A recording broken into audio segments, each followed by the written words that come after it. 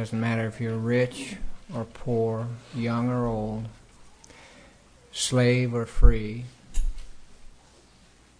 whatever distinctions you make, we can say this: you've sinned and fallen short of the glory of God. And I'd like to speak to you this morning on that subject, the glory of God. I know that I'm going to fall short in trying to present or do justice to this subject. But I do want to try to share with you some thoughts related to the glory of God. And like I say, I know this will be woefully inadequate because I'm a weak, finite, sinful person speaking to weak, finite, sinful people. And God's glory is infinitely beyond our comprehension. Nevertheless, the Bible does speak on this subject from beginning to end. And so we should try to understand something of what we're talking about when we speak of the glory of God. Why don't we pray here before we go on? Father, we know it will take a work of your Spirit to help us see something of what we're talking about when we speak of the glory of God. We pray that you'd help us. Send forth your Spirit that you might be glorified as we consider the glory, your glory. In Jesus' name, amen. Well, I was going to try to give a definition, but I don't think we can define the glory of God. I don't think it'd be like trying to define God. But we can get some sense of what we're talking about by looking at the revelation that he's given to us of himself. And so that's what we want to do today. We'll look at a lot of scriptures. First of all, though, I'd like to say that I think it's profitable to make a distinction between God's essential glory, the glory he has in himself, he had in himself from before the foundation of the world, and his manifested glory, the glory he shows forth in and through and to his creation. Now I'm going to try to make some more distinction here between those two.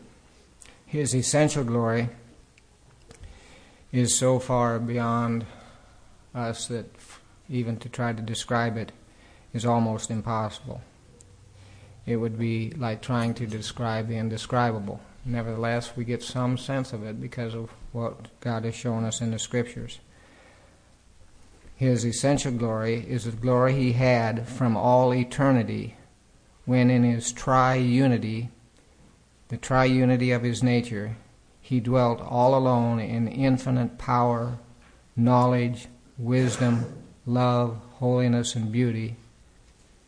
In other words, before any created thing, before he created anything, there was no heaven to declare the glory of God. There were no angels glorifying God, proclaiming, "Holy, holy, holy is the Lord God of hosts. The whole earth is full of his glory." There wasn't any earth. There wasn't an earth to be filled with his glory. And there were no people to glorify his name. There was nothing, no one, but God alone. As A.W. Pink said, during a past eternity, or eternity past, God was alone, self-contained, self-sufficient, self-satisfied, in need of nothing. His glory was known within his own Trinitarian nature, but nowhere else, because there was nowhere else, and there was no one else, just the Father, Son, and Holy Spirit. God was glorious in his attributes of holiness and sovereignty and majesty and eternity and immutability and infinitude, personality, and many other absolute attributes. But these characteristics were not manifested or known beyond himself. Now, these thoughts are not just something you think about as you're eating supper. we got to apply our mind and ask God to renew our mind, to even think about what we're talking about here.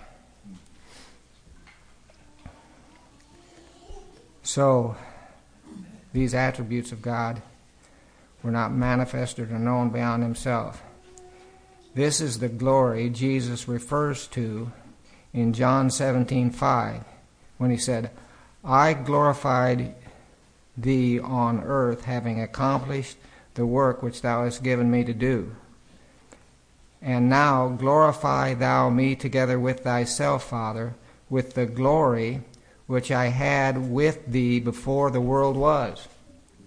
God had a glory there was a glory in the Trinity before the world was. Yeah. An eternal glory. An essential glory. This is what we're talking about here. If God had chosen to, he might have continued in this pre-creation glory for all eternity, perfectly glorious in himself. He didn't need to make the universe. Now, try to think of it this way, and I'll underline the word try. Try to think of it this way. How long did God exist prior to creation?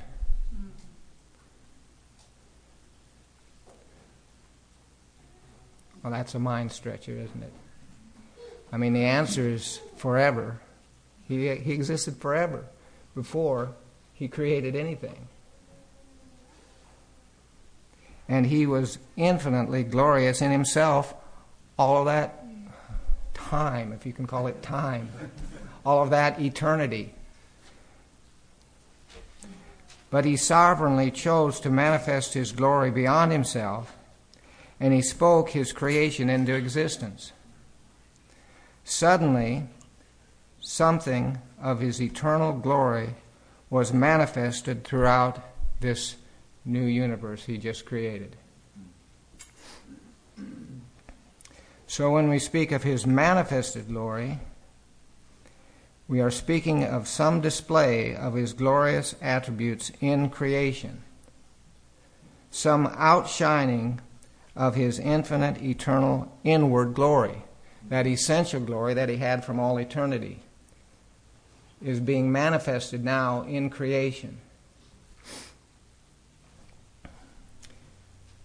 It is a external manifestation of the majestic greatness of his character in and through and to his creation. That's what we're talking about here when we're talking about his manifested glory, his external glory, you might call it. I guess if you just want to have the two categories, you have his essential glory, what he was from all eternity in and of himself, and his external glory, that which is manifested in and to and through his creation. So, I know those may seem like kind of abstract ideas, but really they're important for understanding this thing of the glory of God. His essential glory is his glory prior to and apart from creation. His external glory is his glory that is manifested in creation. Now what I want to do is look at some examples of this manifested glory. So we'll turn to a number of these. Maybe the first one that would come to mind is Psalm 19:1. Let's just turn there real quickly. Psalm 19:1. You're probably familiar with it.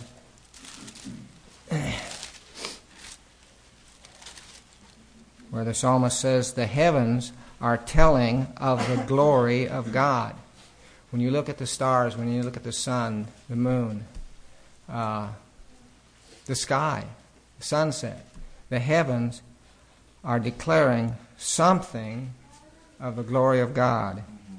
And their expanse is declaring the work of his hands. In other words, the universe, the sky and the stars, this is God's handiwork. He's the artist, you might say, that had the talent to make these things.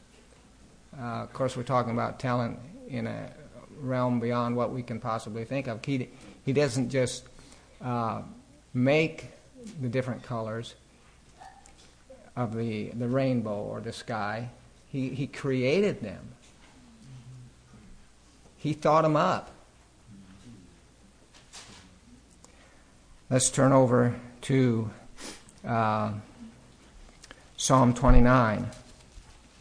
This is just one aspect of how the heavens declare the glory of God. Psalm 29.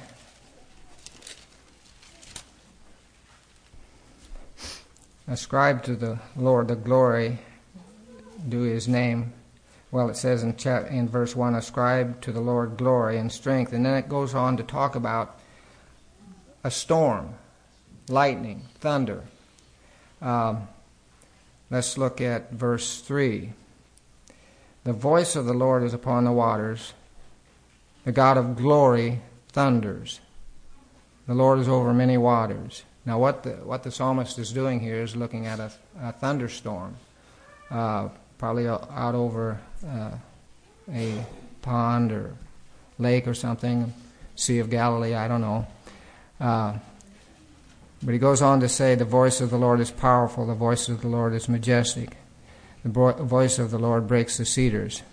So he's talking about thunder and lightning and the power that's displayed there. But if you look down at verse 9, it says, the voice of the Lord makes the deer to calf and strips the forest bare, and in his temple everything says glory. Now I think the temple here is not the temple that was the Jewish temple, but the whole of nature. Nature says glory. Glory to God. This is part of what God has made, and it shows something of his character as we look around, and even hear the lightning and see, or hear the thunder and see the lightning. So that's the type of thing, one type of manifested glory that God has shown us. But you also see his glory manifested in miraculous events, especially related to, in the Old Testament, to the Exodus. So let's turn to Numbers 14, verse 22. He's talking about some of the things that God did there, some of the miraculous things that he has done amongst the people there. Surely all men who have seen my glory and my signs, which I performed in Egypt and in the wilderness, yet have put me to the test these 10 times, and have not listened to my voice. So he says they've seen something of his glory in all the miracles and events of the Exodus there, with the Jewish people coming out of Egypt. Turn to Exodus 16 and verse 10. And it came about as Aaron spoke to the whole congregation of the sons of Israel, that they looked toward the wilderness, and behold, the glory of the Lord appeared in a cloud. So, if you remember, there was a cloud in the day that they followed. Well, that was a display of the glory of God. At night there was a pillar of fire that they would follow. That was a display of the glory of God. You also see this type of thing in the events of the giving of the 10 Commandments there at Mount Sinai. Let's turn to Exodus 24, verse 16. It says, and the glory of the Lord rested on Mount Sinai, and the cloud covered it for 6 days. And on the 7th day he called to Moses from the midst of the cloud. And to the eyes of the sons of Israel, the appearance of the glory of the Lord was like a consuming fire on the top of the mountain. So a manifestation, a miraculous manifestation of fire, lightning. There were earthquakes. There was all kinds of things there displaying something of the glory of God to these people. And then you see that especially related to the tabernacle that was built. Sometimes this is called the Shekinah glory. It was a special manifestation of glory related to the tabernacle. Exodus 40. Let's turn to that. Exodus chapter 40. in verse 34 and 35. Then the cloud covered the tent of meeting, and the glory of the Lord filled the tabernacle. And Moses was not able to enter the tent of meeting because the cloud had settled on it, and the glory of the Lord filled the temple. So these are external manifestations that God gave to show something of his character, to show something of his essential glory to people. Maybe a couple more here. Numbers 20, verse 6.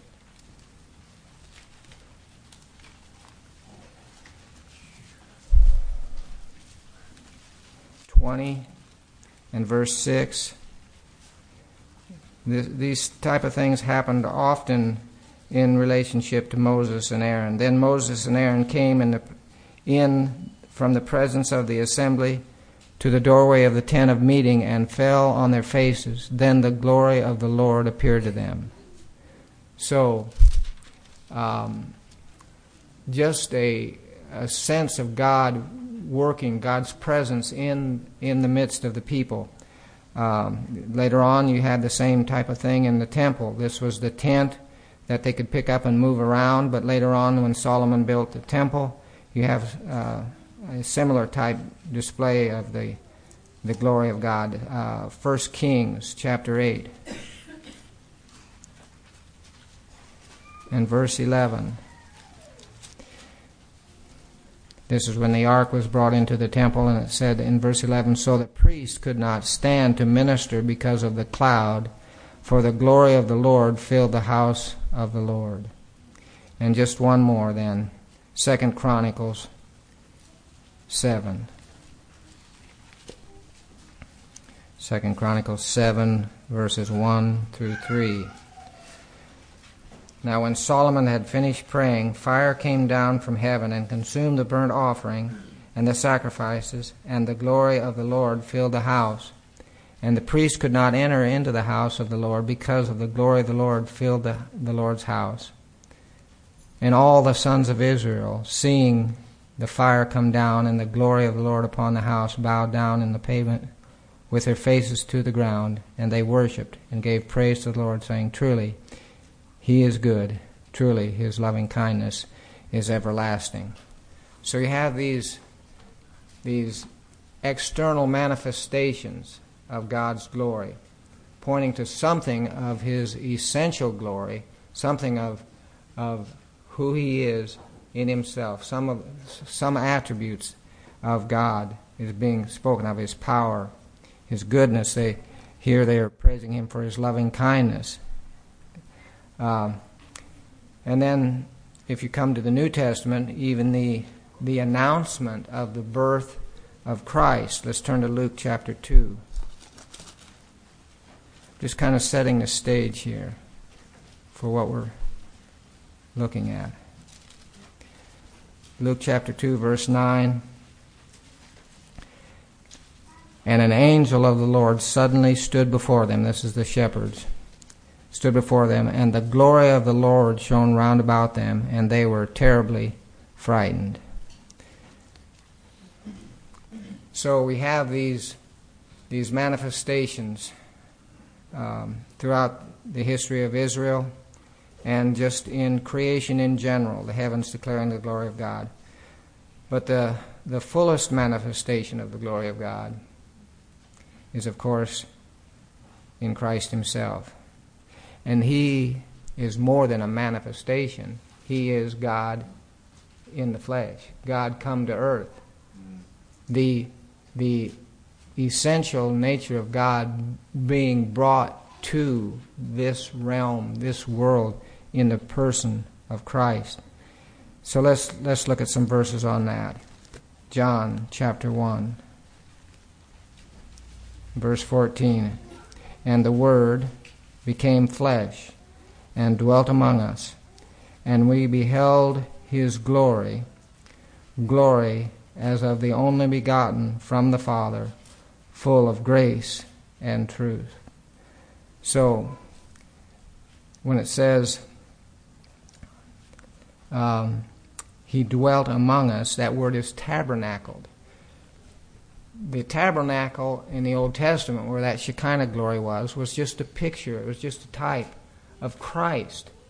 And when Christ came, God tabernacled with us in the flesh. God himself tabernacled with men as a man.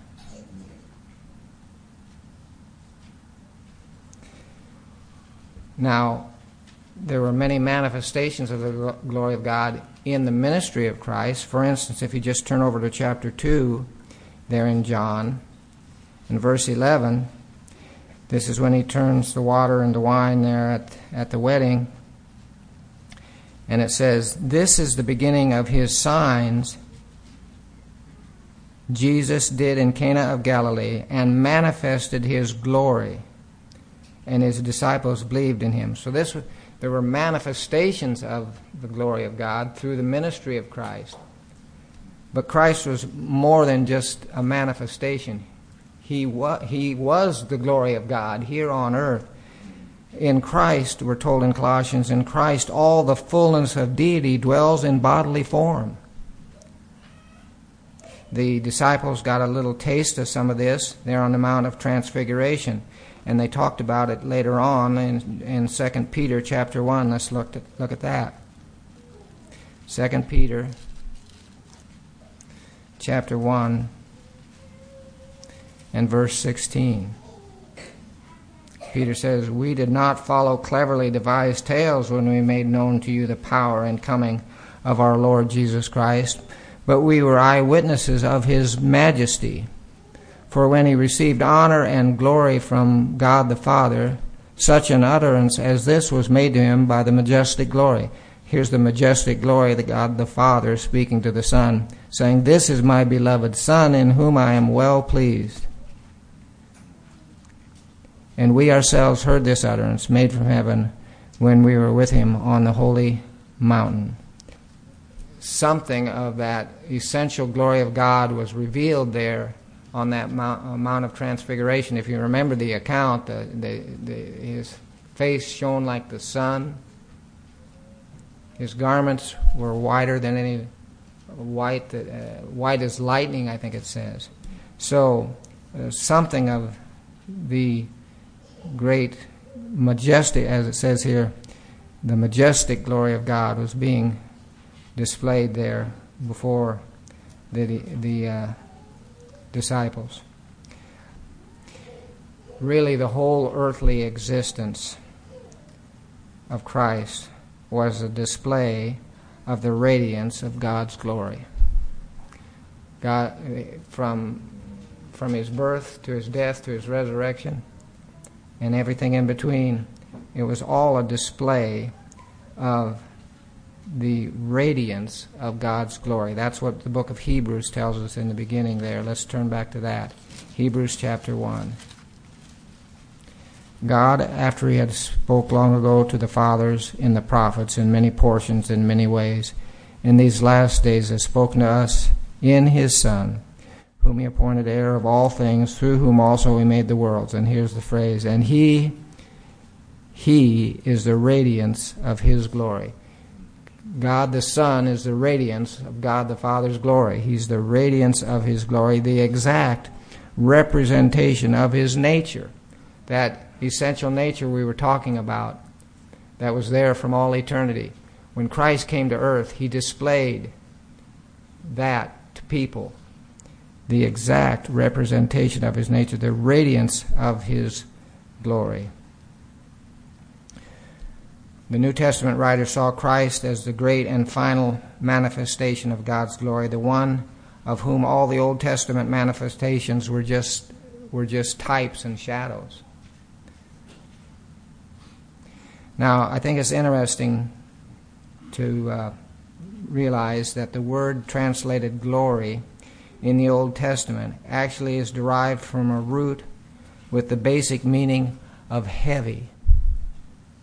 The word in the Old Testament comes from a root that means heavy.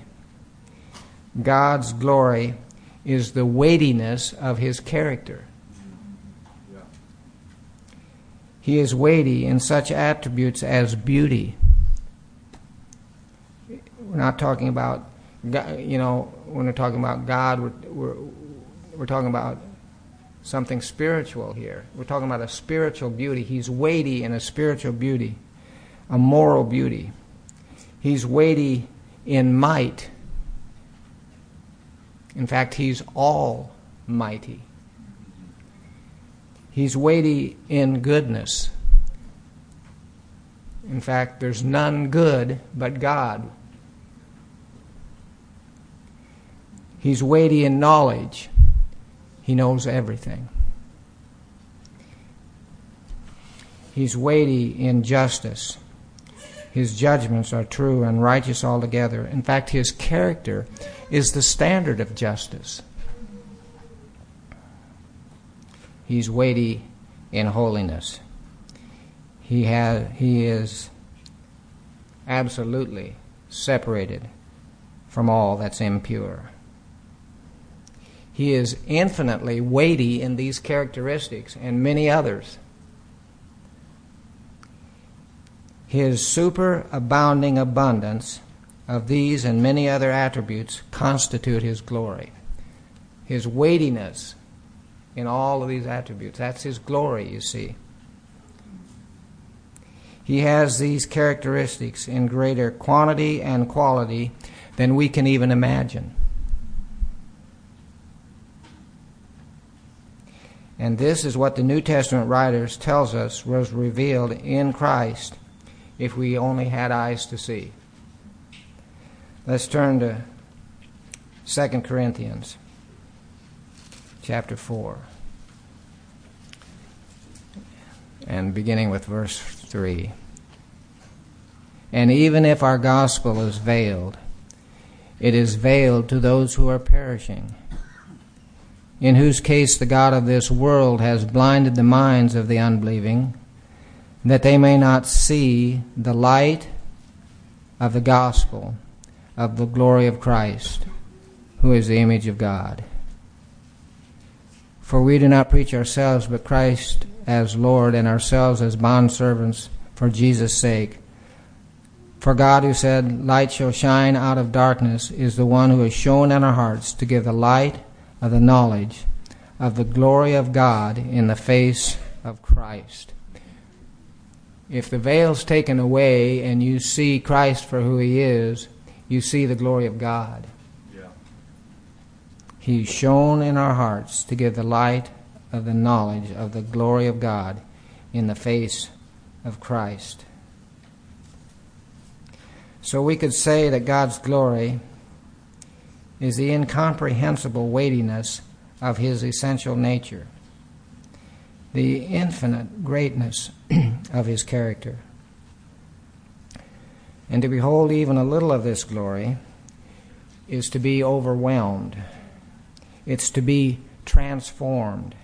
It's to be brought to worship and adoration. If you see a little of who Christ is, you will, of necessity, worship. In fact, I would say this, that the only reason we're not in total awe of the glory of God right now, right here today, is because we don't see things as we should. There's still a dullness. We're still seeing things dimly. Or even worse, we're not seeing things at all, spiritually. We're dead to these things. I'm sure I would not be standing here speaking about God's glory if God pulled back the veil of his glory right now. There wouldn't be any need for me to even try to speak about it. And I wouldn't be able to anyway. If it was like it will be when Christ comes again, there's not going to be anybody speaking about it. The saints will be praising God, and those who are not trusting in Christ will have a different reaction. Why don't we turn to 2 Thessalonians chapter 1. This is just a brief account of what it will be like when Christ comes again. 2 Thessalonians chapter 1, beginning in the middle of verse 7, it says, "The Lord Jesus Christ shall be revealed from heaven with his mighty angels in flaming fire, dealing out retribution to those who do not know God and to those who do not obey the gospel of our Lord Jesus. And these will pay the penalty of eternal destruction away from the presence of the Lord and from the glory of his power."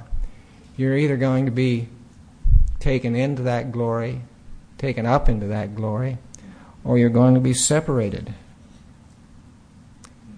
away from the presence of the Lord and from the glory of his power.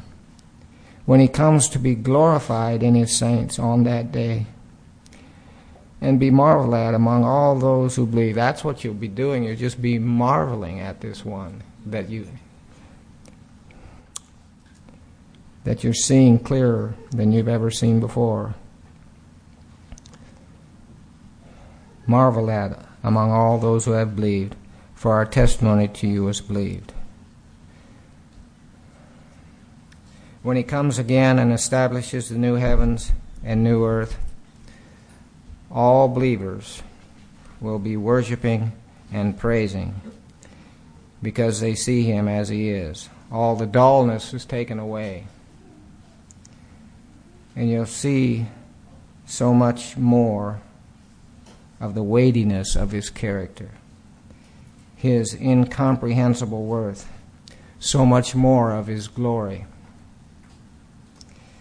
One songwriter put it this way: "O Christ, he is the fountain, the deep, sweet well of love. The streams on earth I've tasted, more deep I'll drink above. There to an ocean fullness his mercy doth expand, and glory dwelleth in Emmanuel's land." When those in the new creation fall down before their Creator, they'll be saying, "Worthy art thou, our Lord and our God, to receive glory and honor and power. For thou didst create all things, and because of thy will they existed and were created." And when, though all the blood-bought multitudes are there before Christ, seeing him in his unveiled splendor and majesty, his glory, the worship will just be spontaneous. "Worthy is the Lamb that was slain to receive power and riches and wisdom and might and honor and glory and blessing." So they'll be glorifying God. What does that mean? Well, it's praising and worshiping God, recognizing his character, his attributes. Giving glory or glorifying him does not mean that we add anything to his glory. Nothing. You can't add anything to that essential glory of God. It's merely recognizing and acknowledging it. And that's the purpose for which we were created. What's the chief end of man? But you know what? I think we're talking about something even more than that. We were created not just to recognize his glory, acknowledge his glory, praise him for his glory. We were created to enter into his glory. And this is where it gets into the realm of things that we hardly know what we're talking about.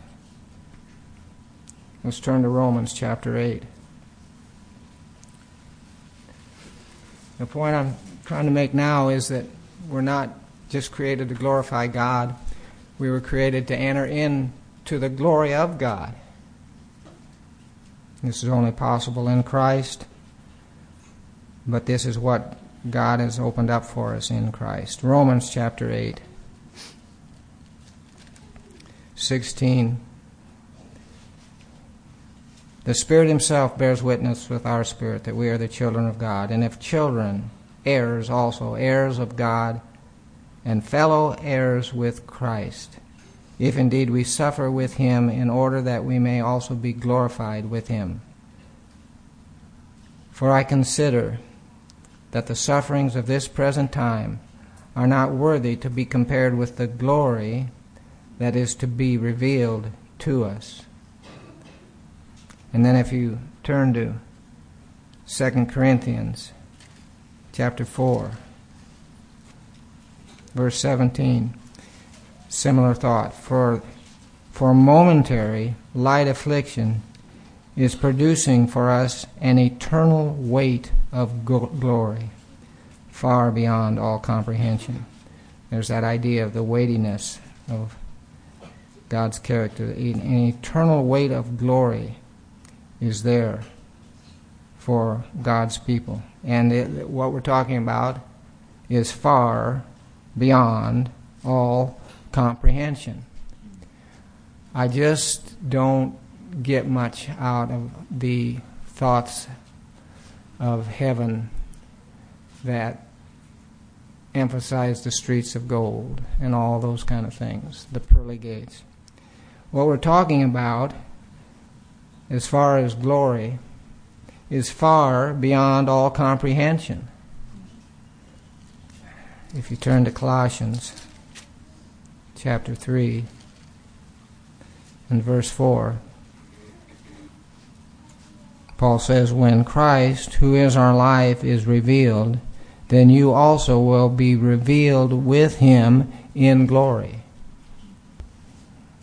I want to read a quote here from Martin Lloyd-Jones here as we close.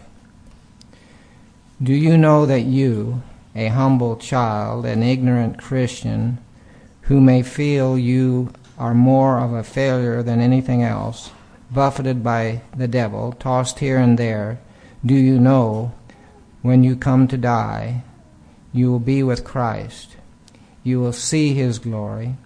You will behold it and become like him and enjoy the glory forever and ever. You and I, wherever we are at this moment, are going to look into the face of Jesus Christ in all his glory and be made like him and enjoy him through all eternity. This is his will for us, and because he wills it, it is absolutely certain. In fact, Christ prayed for this. Let's turn to John 17. Gospel of John, chapter 17, and verse 24. Christ's high priestly prayer here.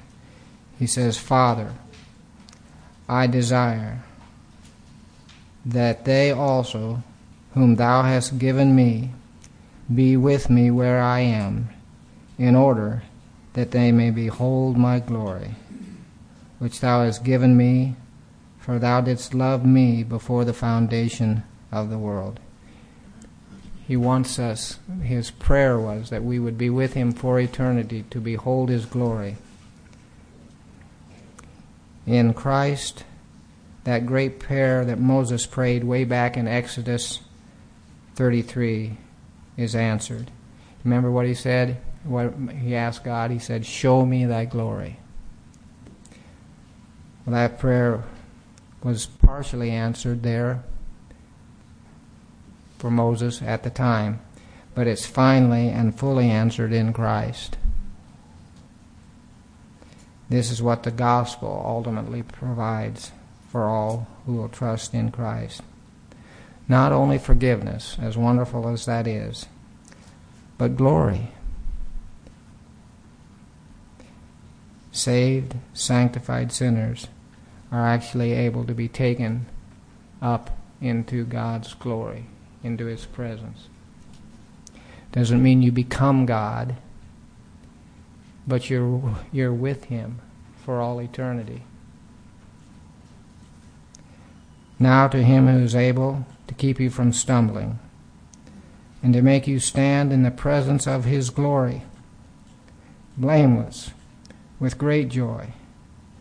To the only God our Savior, through Jesus Christ our Lord, be glory and majesty, dominion and authority, before all time, and now, and forevermore. Amen.